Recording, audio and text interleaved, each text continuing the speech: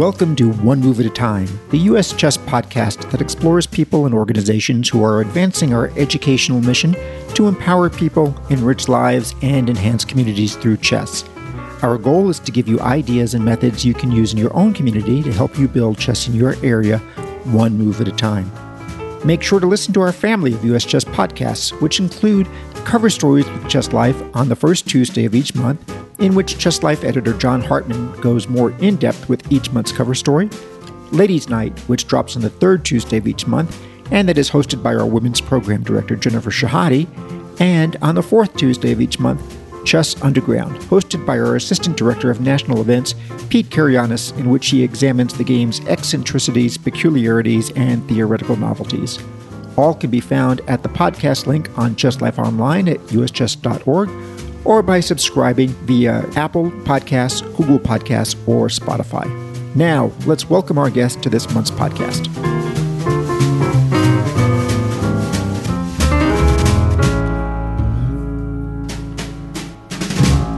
Welcome to the May edition of One Move at a Time. Our guest today is Grandmaster John Fedorovich. I'm going to introduce him by reading from his 2009 U.S. Chess Hall of Fame induction plaque. Inspired to begin playing chess by the Fischer-Spassky World Championship match in 1972, the Fed won the National High School Championship in 1975, tied for the U.S. Junior Championship in 1977, and won the competition outright in 1978. Both before and after attaining the GM title in 1986, Fedorovich was considered a force in American chess, taking the U.S. Open in 1980, the New York Open in 1989, the National Open in 1992, and qualifying for the U.S. Championship numerous times. He is also the winner of 5 World Open titles and has many international victories to his credit, including Cannes and Sesimbra in 1987 and Vaikanzi in 1990. Fedorovich twice represented the U.S. in the World Chess Olympiad and captained both men's and women's Olympiad teams. He also has authored numerous chess articles and 2 books, The Complete Benko Gambit in 1990 and The English Attack, with Nick DeFermian in 2004. A lifelong New Yorker, Fedorovich spends much of his time teaching and participating in the city's chess community and has frequently served as a second and advisor to U.S. champion Gada Kamsky. Hoff, welcome to the One Move at a Time podcast. Hi, Dan. Great to be here, and thanks for having me. And I should correct one thing, just to be fair. In 78, U.S. Junior, I didn't win it clear. I tied with Yasser Seirawan and Paul Whitehead. Okay, no slight meant to our friends Yasser and Paul. yeah. I just wanted to make sure I didn't want I didn't want you to get any letters, you know? Oh, okay. So let's start with, why did I call you Hoff? Tell our listeners who may not be familiar with that moniker. Oh, it's funny. Yeah, I was watching I'm a big baseball fan, and there was Goose Gossage, a relief pitcher for the Yankees, made the Hall of Fame. And then he said he started signing his autographs, HOF, Goose Gossage. So I started calling myself HOF GM Johnny just to be funny. So, that's where I got it from, Hall of Fame. Although I had one ex-girlfriend that thought it had something to do with beer. And while you say you started it just kind of be funny, and it certainly fits with your sense of humor, but there must be a sense of pride of being in the Hall of Fame. Do you consider this one of your top achievements? Absolutely, Dan. I was, it's kind of a big deal to get in the Hall of Fame, in any game or sport, and to get in there, especially with my friends GMs Joel Benjamin, Larry Christensen, and Nick DeFermian. So the 4 of us, we played on Olympic teams together. We played in a lot of U.S. championships together. We've helped each other in tournaments. So getting into the Hall of Fame with people like Fischer and world champions and U.S. champions from a long time ago, a great honor.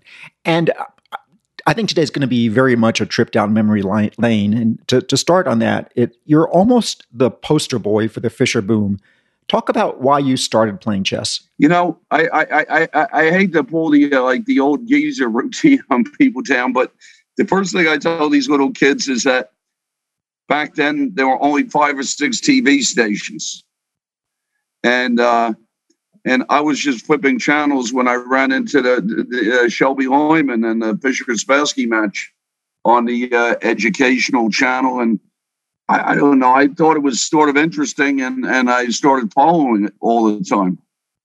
And I thought the names of the openings were kind of funny. I think there was like Nimzo Indian, or, Kings Indian and Sicilian Defense and this kind of stuff. And then I followed the whole match. I didn't read much about it in the paper. I didn't really know about it. I think I should have, but I was a kid. I think I just read the sports section. And, with all the political USSR against USA and Fisher taking on the Soviets all by himself, was a big deal. And that's how my first introduction to chess. I never played chess before that. Was there any chess in your family at all? Did either of your parents play? Absolutely not. No, I was good at sport. Well, when I was going to Ohio, I was in the Bronx. I was very stubborn, and I was like in the Glee Club. But as you could tell with this voice, my singing career wasn't really going to get, going too well. And the music teacher said to me, "John, you got the worst voice ever. Why don't you try sports?" And so I tried sports, and I was a good baseball player and good basketball player, and actually a very good bowler.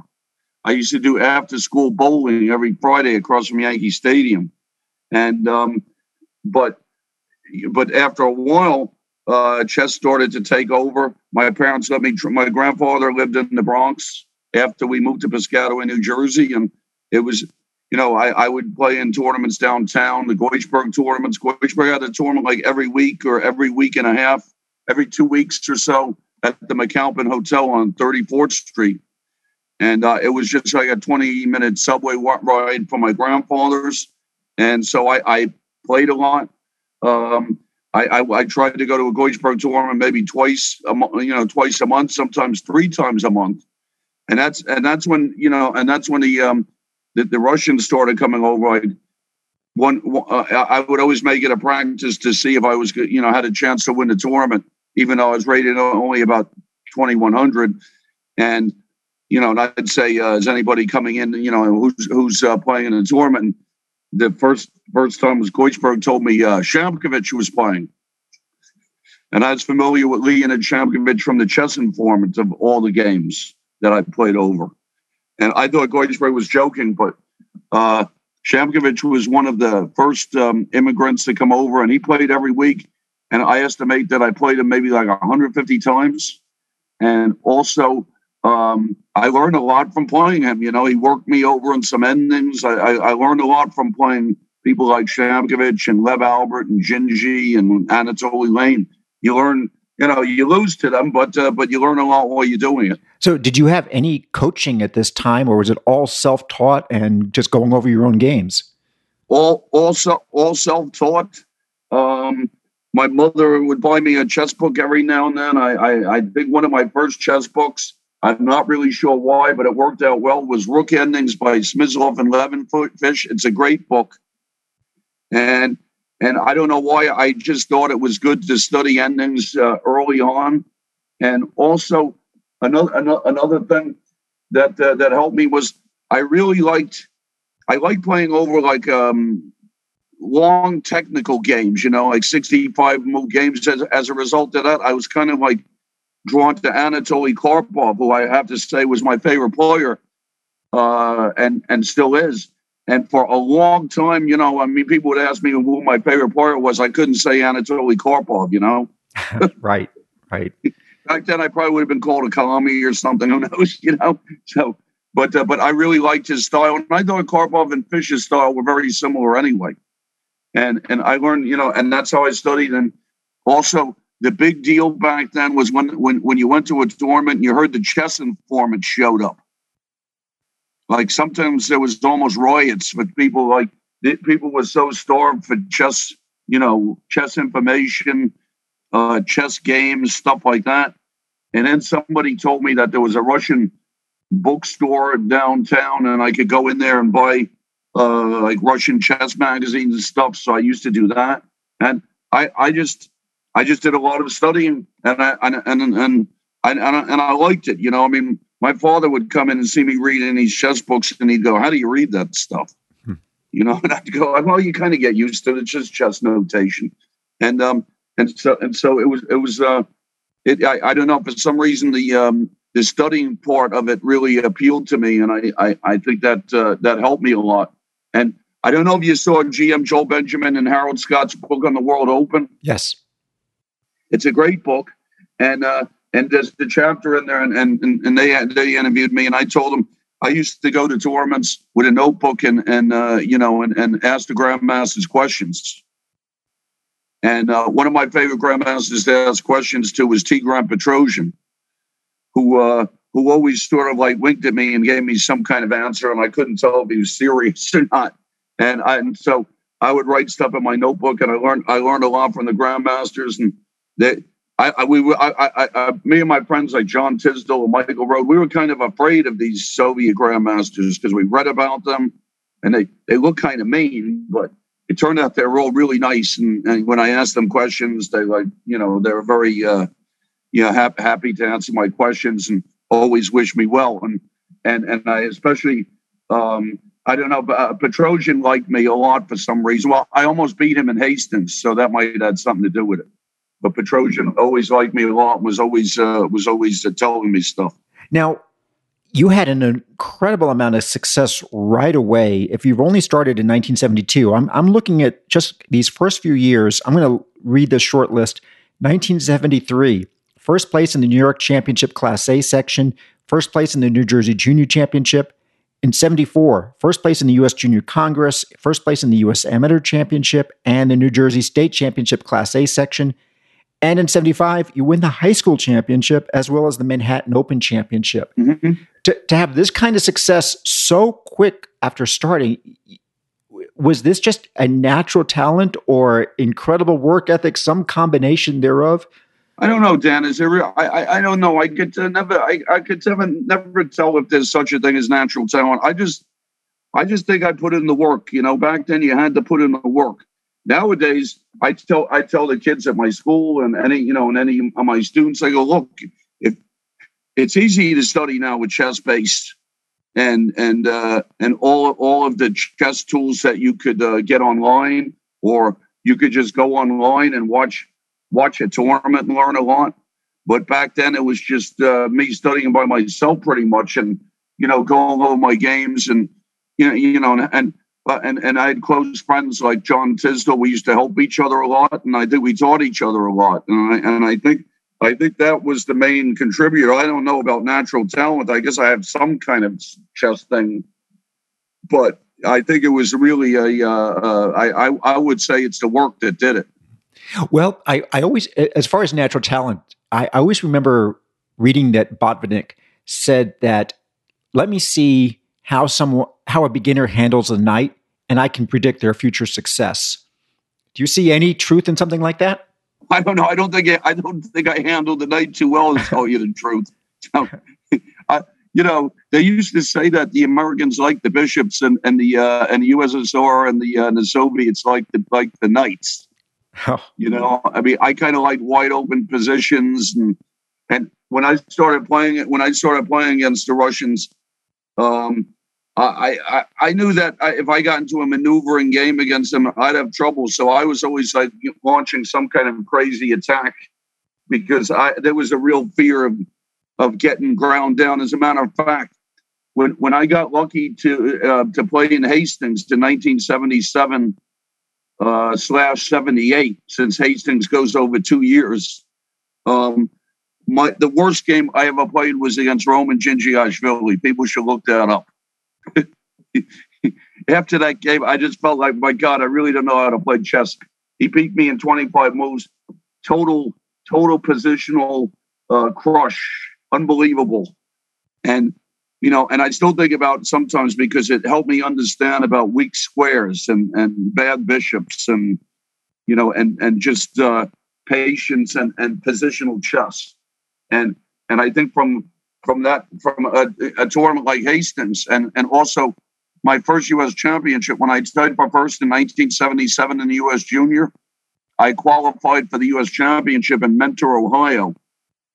And I wasn't ready to play it, and I knew that I was probably the weakest player, but I knew that I was going to go in and try and learn a lot and see what happens. And, and I think that people have to understand that losing is a part of the game, and that's how you improve.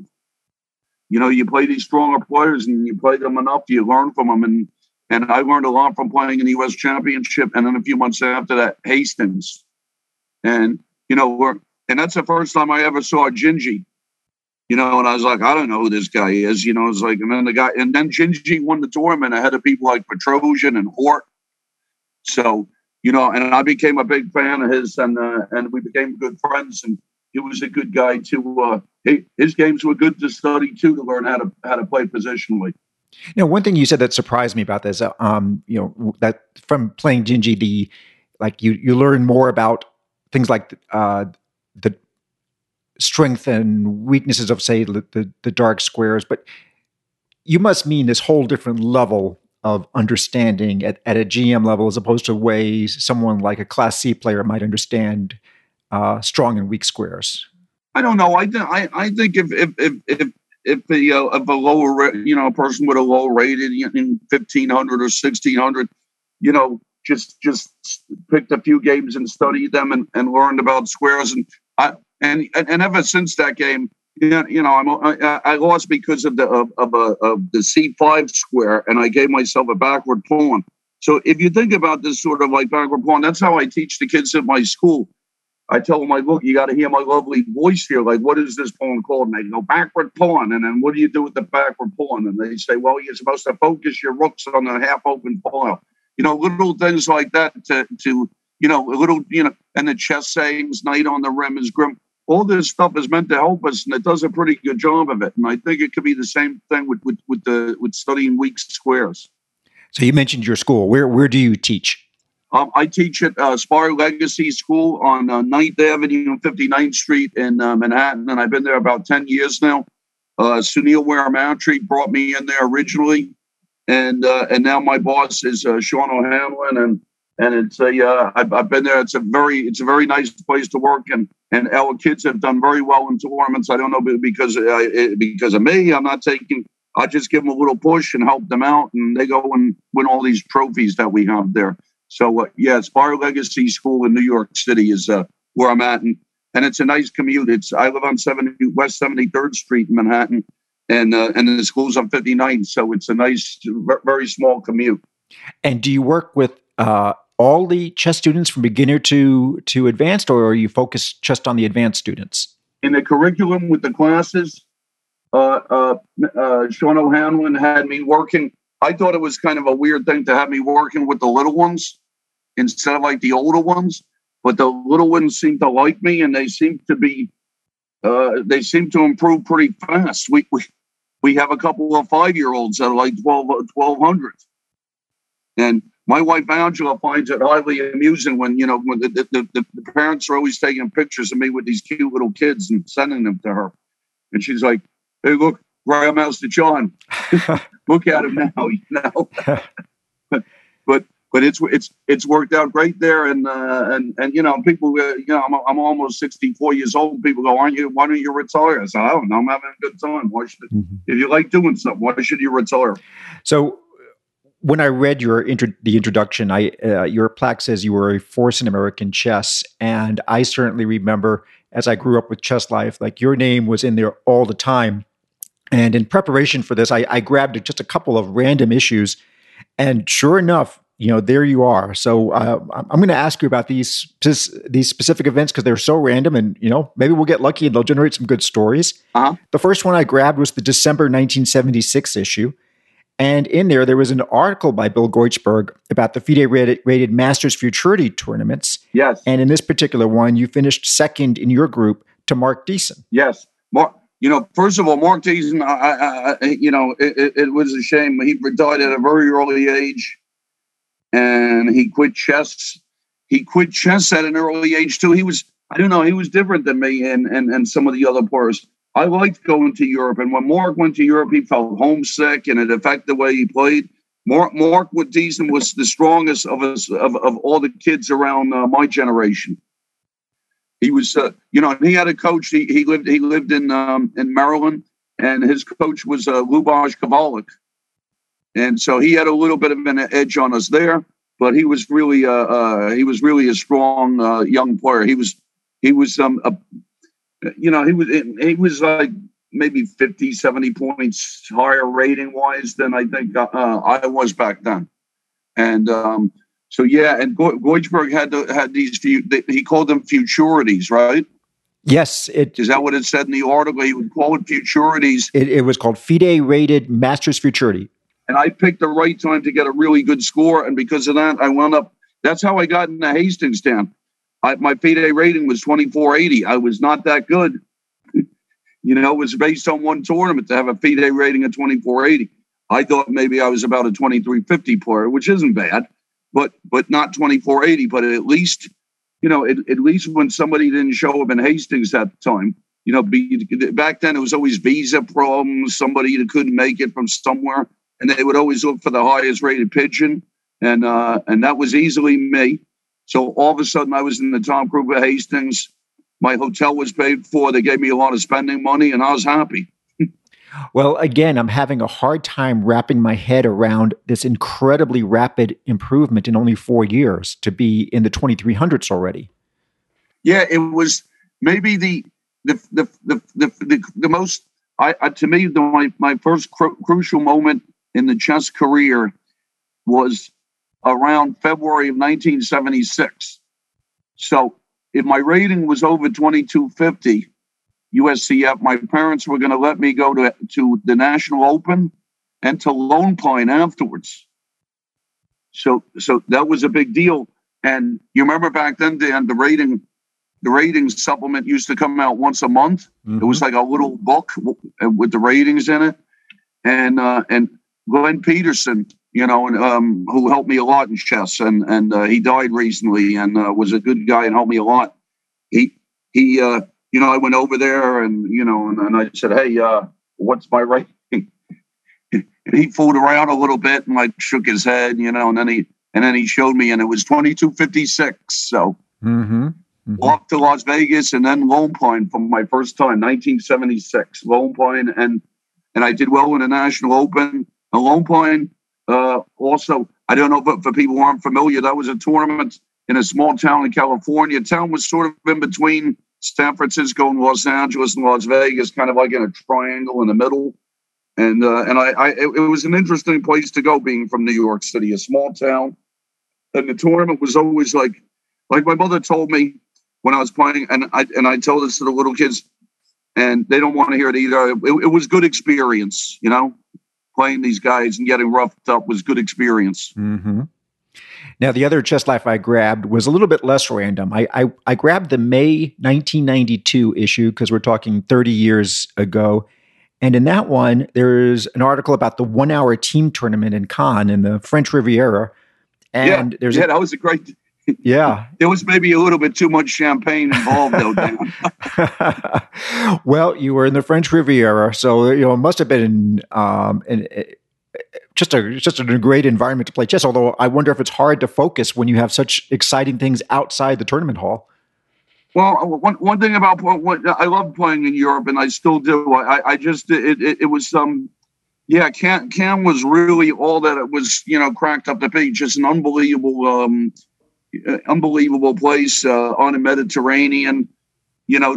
It's not always warm there, but we were there in February and it was probably like 65 or something like that. I guess people went swimming if they wanted to, but I just like to walk around the beach, and it's a cute little town, famous for the film festival, which is a very highfalutin deal. And, but yeah, we had a good time there, and it was more of like, it was semi-serious. It was not, and it was a fun thing to play. And I think it was the United States, England, USSR, and I think maybe Nordic countries combined or something, if I'm not mistaken. And I think we came in second. But that tournament was a nice team tournament, and it was always good to get invited to those sort of things. The organizer was Bessel Koch. He always took good care of us. You'll be happy to know that the game of yours that's annotated by Edmar Mednis in the Chess Life article is a victory over Grandmaster Julian Hodgson in a Trompowsky. Oh yeah, that was a good game. Well, that was. I think it was in a Trompowsky. Yep, it was. And people also, you know, and another thing that helped me in Chestown was I had a good memory. And I don't know. I guess that's maybe just luck or something. I don't know. You know, memory seems like something you might be born with. And I just remember, you know, I remember a lot of stuff. And you know, and when I'm playing in tournaments, I would always walk around and look to see the other games to see if I could learn something. Maybe if I play one of them, I might see an opening that I want to face, something like that. And so.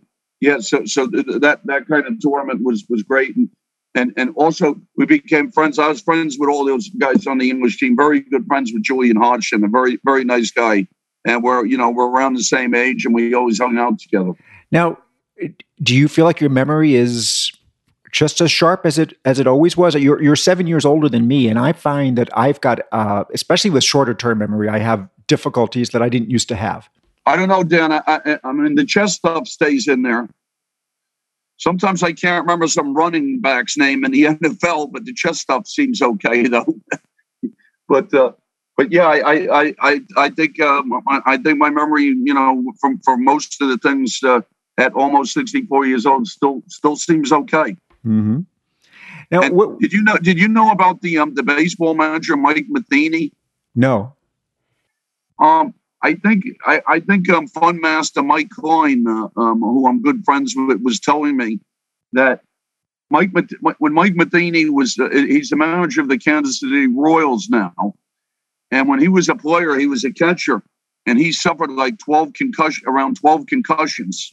And back then, you know, getting hit in the head, you know, was not a big deal. They told you to put some dirt on it and you'd play, right?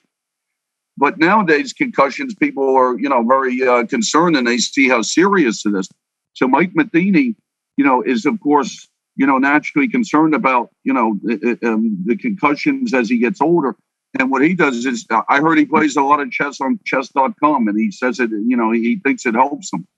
Yeah, there's certainly plenty of anecdotal evidence about that at this point. Yeah, to keep, you know, to keep your, you know, your mind active and thinking about stuff and keeping it moving, so that's what he does to keep his brain going and hopefully to help him with this, you know, concussion kind of thing that he has. Now, you mentioned earlier how your father, you know, asked how you can read that stuff, you know, referring to you're sitting down there with an informant in front of you. What? Yeah, the informant was always something that he would shake his head at, and the other thing was those. Do you remember the Encyclopedia Chess Openings, also from the Chess Informant Company? Right. Those ones really had him confounded because there was like little print, no words, a bunch of, you know, you would get used to the symbols, slight advantage, this and the other, you know what I mean? Right. and then after a while, I remember we'd go to tournaments and me and Joel Benjamin and Michael Wallner were talking informant code. You know, you'd make a move, and if the only move we'd say box. And then people were like, what does that mean? It means like only move an informant symbol. Right. And, you know, so there was a lot of studying of those books, studying of the openings. It seems now that I studied, my openings have gotten really good lately. I don't know. I think it's from teaching the little kids, but I think it's also from just watching chess on the internet a lot. When, you know, these big tournaments that they have in St. Louis, I'm a big fan of Nakamura and Fabiano, of course. And, you know, and I just, you know, and I follow all the tournaments with the new guys like this Ferrugia and Magnus Carlsen's style really bewilders me, but the guy's just good. And he's like, I don't know how I couldn't play like that. You know, I mean, I have trouble playing these like really boring positions, but he's just so good at it. But, you know, it's a real kind of style that he has. And you know, and then people, I don't know, people asking me like who the best world champion is. That question always bothered me, Dan, because I don't think there's any way to answer that fairly, you know? Well, you had the kind of successes where you may have entertained world championship aspirations. Did you? I don't know. I feel like maybe I started. I feel like starting chess at 15 might have been too late in that regard. Maybe a kid really has to start chess at 7 or 8 if he wants a chance to be world champion. Mm-hmm. It's just, and also I think that probably at some point, maybe I don't know, maybe I had to move to Europe and just stay there for a few years. And I might, I don't know about world champion, but I think I could have gotten, maybe had a chance to get into like the top 20 or some kind of ranking like that. Maybe the top 15, who knows? But I think we're kind of like at a geographical situation here, kind of a problem, because most of the chess is in Europe. That's why I think Nakamura is always, he seems to, those guys spend a lot of time in Europe playing those tournaments, and they have houses there, and that's where I think the main focus of chess is. We still have a lot of tournaments here. And also, Dan, I haven't been to the St. Louis Chess Club yet. Oh, that's shocking to hear. I haven't been there. I heard it's a great place, and I hope to go there at some point. Maybe playing a tournament. I don't know. I for some reason they never invited me to something, so maybe they don't know if I exist. But that's okay. And your Hall of Fame induction in 2009 was just before they all moved everything to St. Louis. Right. Yeah, I remember it was Al Lawrence had it in Florida or something, and then it moved, and then. Mr. Senkfeld was nice enough to help us out with a lot of stuff, financially with the chess club. I hear there's some kind of diner near the chess club. Oh yeah, no, you have to, you have to visit the entire facility. It's incredible. Yeah. Taking out the technology changes, what do you see as the main differences between chess culture in the U.S. now and 50 years ago? I think we're in pretty good shape. I think when the scholastic chess is going to make us a strong chess country for a long time. I down the tournament we were just at. Well, there were like 500 kids there or something like that, and you could tell how much. Oh, more than that. So it was the National Middle School Championship. You go walk around the hotel and you see kids all over the place playing, regular blitz, or of course Bug House. The kids love Bug House, but still.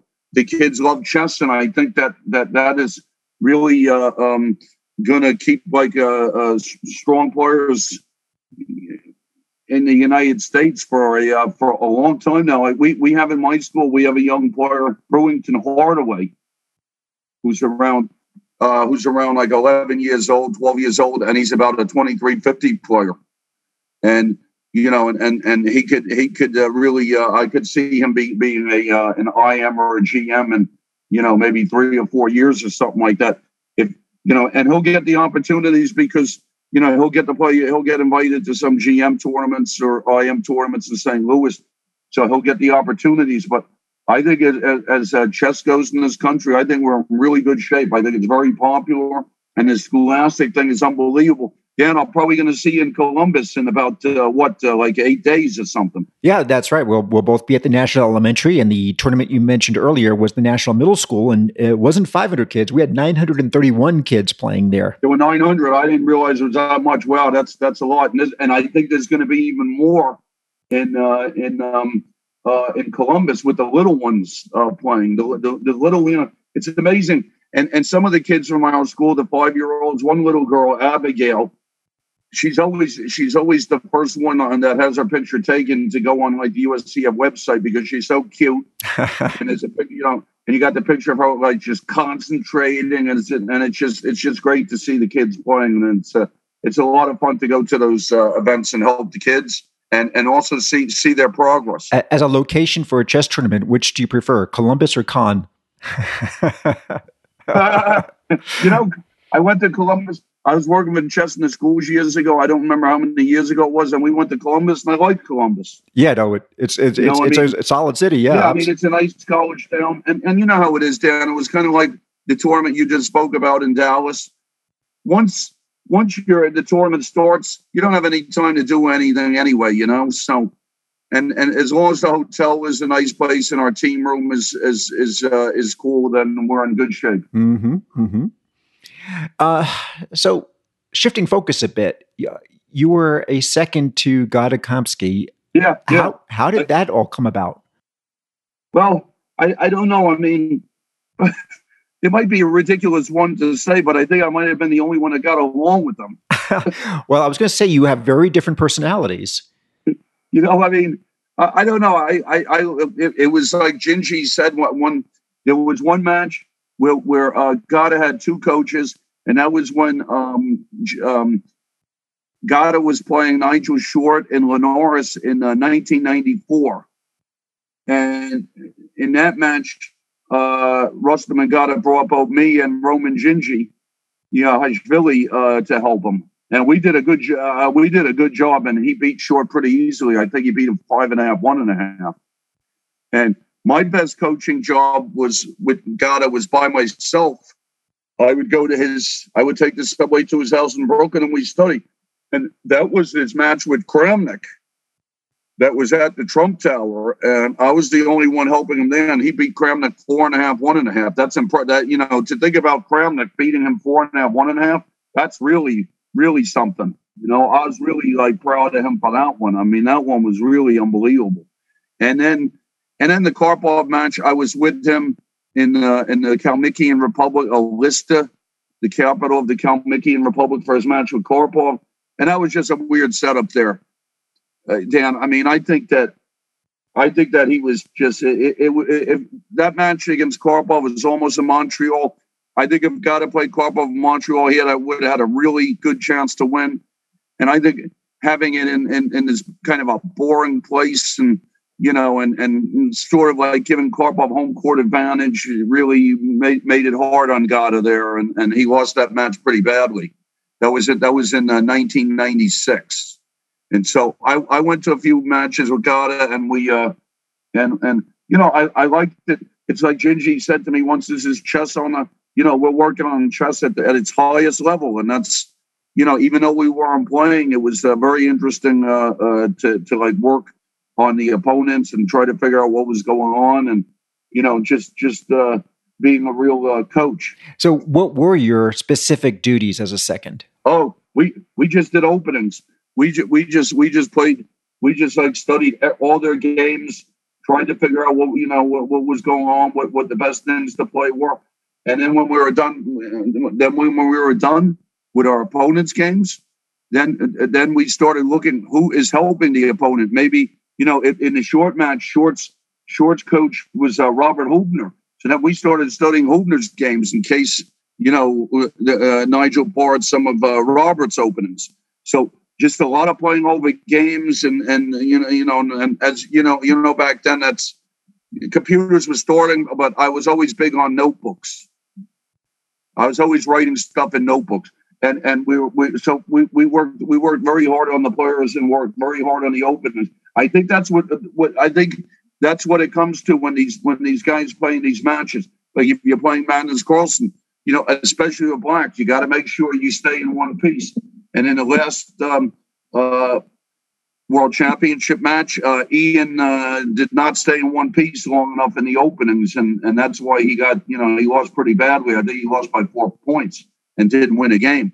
But I don't know if it had something to do with nerves, but Gada had very good nerves to play in any kind of these matches. And I had a lot of fun.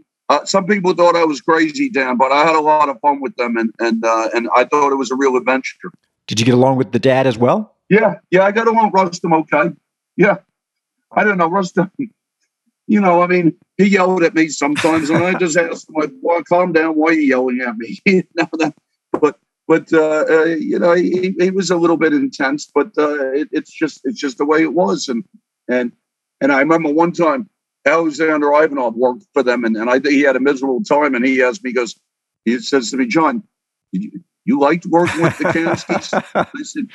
I said, "Yeah, I kind of liked it." And he just shook his head at me and said, "You're crazy," and walked away. And I said, "Yeah, well, but it was an adventure, and they always paid me pretty well. I couldn't complain about that, Do you still have all these notebooks from your career? No, unfortunately not. I don't know. It's possible that some of them are still at my sister's house in Florida, somewhere.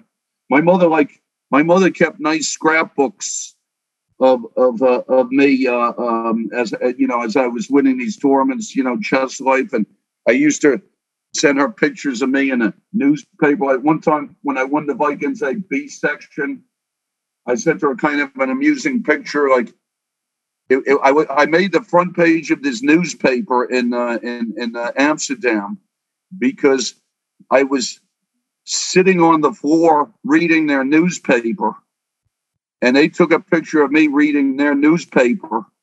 And I had, well, Dan, I had 6 beers near me, but they were really small beers. My mother goes, "What do you got, 6 beers or something?" I said, "You counted them?" And she's like, "Yeah." And I said, "Well, but they were like this big." I said, "If you put them together, they came to one normal sized beer." So, you know, and I said, and the place was, and there were usually huge lines, so it saved time just to get more than one beer there. But that was like that was one of my better results too. That was the a tournament. The 3 Polgars were in the tournament, and when I won the tournament, it's my favorite trophy. It's in my drawer over here. It's my favorite trophy. It's like a silver pin of a queen. And of course, I had to hassle the organizer. I said, "Hey, isn't the trophy usually like a king?" And then he just smiled at me and said, "Well, John, you know why." I said, "Yeah, you thought one of the Polgars was going to win the tournament, and I crashed the party, I guess."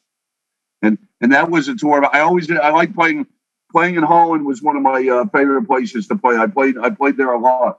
And about your notebooks being with your sister, so you continue to work in New York City, but you let your notebooks retire to Florida?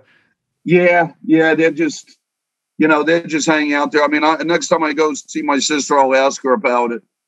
And and it was always fun to look at the scrapbooks that my mother made from my cutting out articles where I won tournaments like Glenn Peterson, Atlantic Chess News and stuff like that. Whenever I did well in a tournament in New Jersey, Glenn wrote about it, and then my mother would cut out some important articles and paste them into a book, and that was a very nice to her to do. And there's some of those scrapbooks are somewhere, but you know how it is, Dan. They get buried in the back of the closet somewhere, and you only see them if you move.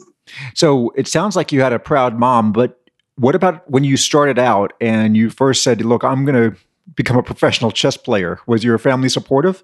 Well, my mother was very cool. She would ask me stuff like when I was growing up. She'd ask me, she'd go "So how do you feel about things?" And I go, "Well," I remember saying to her once, I hope to get a girlfriend at some point, maybe get a nice apartment, and I hope to drink a beer one of these days. I guess I achieved that goal. Okay. And she was a great mom. And, and then when I started to play chess, she's like, "Are you going to do this?" And I said, "Well, I'm going to, I said, I could do it for a while. And if not, then there'll be plenty of time to, to go to something else if it didn't turn out well, I figure I would do it till maybe I was 22 or something like that and see how it went. And then it would have been time to go to school. I mean, all my friends went to Rutgers. I almost went to Rutgers. I almost joined the Marines, Dan. I almost joined the Marines in August of 1978. And Jim Tarjan talked me out of it. And said maybe that was a little bit of a too hasty decision, and and told me to relax and think about it. And then of course I just kept getting better at chess, so I kept sticking with it, and it's been a great life. I had a lot of fun. I wish I won one U.S. championship, Dan. That's maybe the only thing that bothers me a little bit, but that's okay. What was your best result in the U.S. championship? I came in second a number of times. I didn't really. I think I played 21 U.S. championship. I might have came in second, second a few times, third maybe, a few times. I always had pretty good. I always had pretty good results. The U.S. championship was always a nice tournament to play in back then because you get to hang around with your friends, and it was weird. It was a different world back then because it seemed like the tournaments were longer and we didn't mind it. Now everything seems to be speeded up. Mm-hmm. It doesn't seem like we could go to a U.S. championship now. Like in Berkeley in 1984, 18 players with days off. We were in Berkeley for about 25 days for that U.S. championship.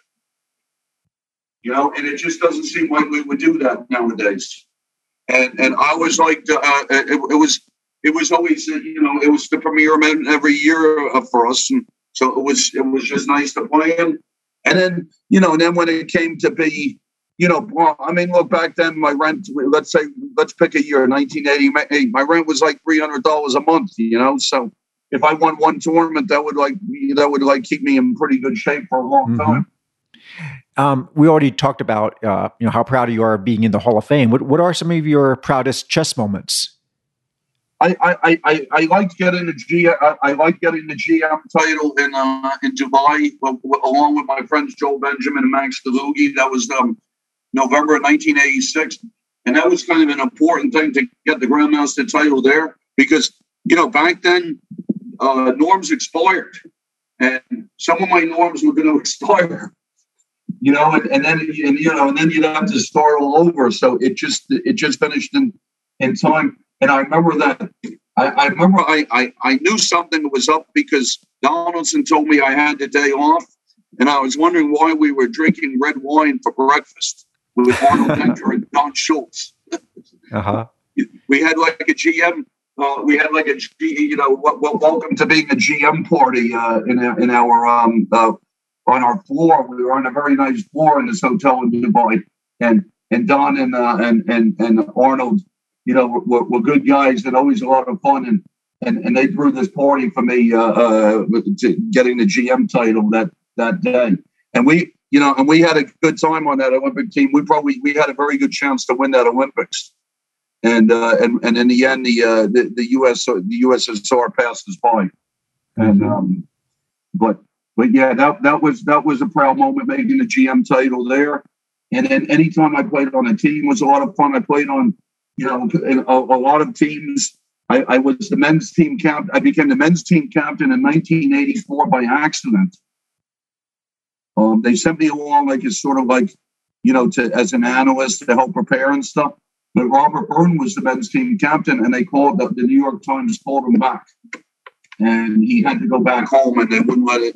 They said it was a conflict of interest. He was writing about. Do you remember the never-ending Karpov-Kasparov match was going on at that time? Right. And so they called Byrne back. That was around November. And it was, and it wasn't a bad place to go. It was a nice, it was a nice town. And President Ilya Zhumanov always took good care of us when we went to his country. Mm-hmm. And so I was always proud of being on the team. And then, and just proud. I don't know. I was just happy to play. Lubomir Kavala told me once that as a chess player, you didn't have to take first in every tournament. Sometimes taking second or third was pretty good too. But Americans were always having. It's the way our sports are set up that if you come in second place, it's a bad thing. First loser. But that's just because of the way the way the baseball series is set up. A chess tournament's a different thing. Right.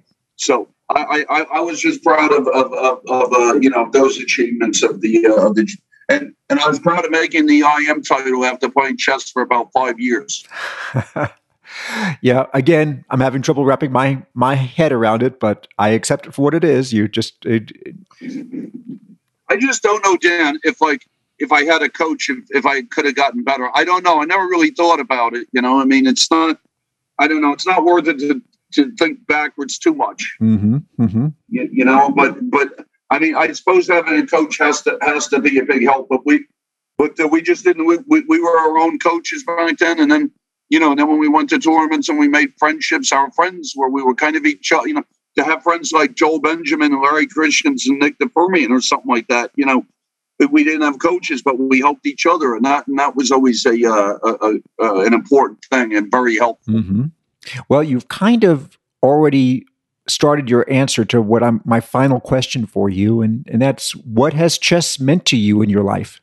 Well, I don't know. I the way the life turned out, and I think it's meant everything. I think I love chess, and I love playing it. I love studying it. I love teaching it. Do you remember the story where I tried to become a French chef, Dan? No, I do not. Yeah, I tried to become a French chef around 1996, and just to be able to do something else maybe. And I like cooking but I had trouble at the school. It was too high level for me, and my knife skills were not that good. And, and I just couldn't imagine myself like doing, making an ice. Can you see me making an ice sculpture, Dan? I mean, let's be serious, So, but I made some good soups and stuff like that, and I was cooking stuff okay, but it was a very intensive course, and so I was going to be a chef, but then it didn't work out, and then I was interviewed for New Chess about that the great the great Dutch magazine New Chess, and which I subscribe to, and I think I highly recommend it for people that love chess, and so. In the magazine, they asked me about this, and I said, well, I had to withdraw, and I walked home. It was snowing, and I was like in tears, and people were staring at me, because I failed. You don't want to fail anything, and I failed that. But so I said something like, well, I'm a chess player again, and that's not so bad, is it? And then the interviewer said, thank you, John. That was very poignant. I couldn't tell. He's got the way he said it. I think he was being sarcastic, but I wasn't sure, But the chess part of it has been great the entire time. And like I said, Dan, I really don't see why I should retire. I'm still playing pretty well. Last summer I played in the U.S. Open, the World Open, and the New Jersey Open. And then I play in Parsippany every year in the amateur team because some of my students like playing that, and it's always a lot of fun to see everybody. And Dan, it's weird; it's less pressure, so somehow I'm still a pretty decent player. And I just, like I said a few times, I just don't see.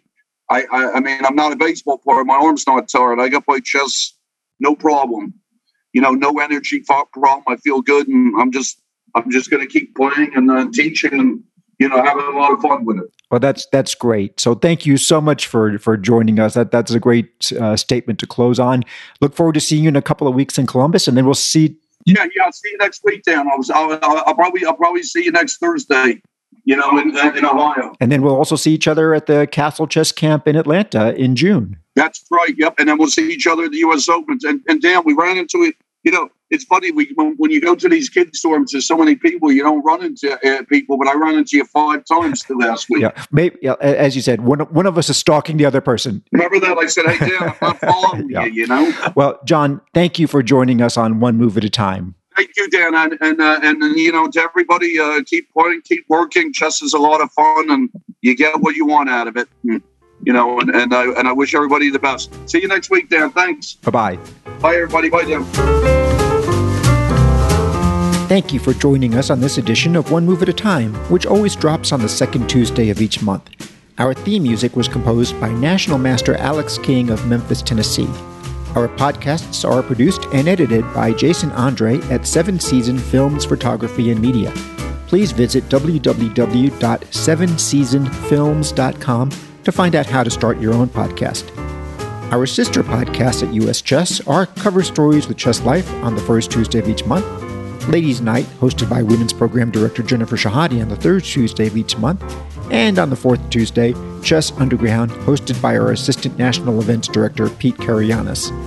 I hope that you have learned something of value that you can now use to help build chess in your own community. We'll be back next month with another Chess World personality who is helping us advance our mission statement to empower people, enrich lives, and enhance communities through chess.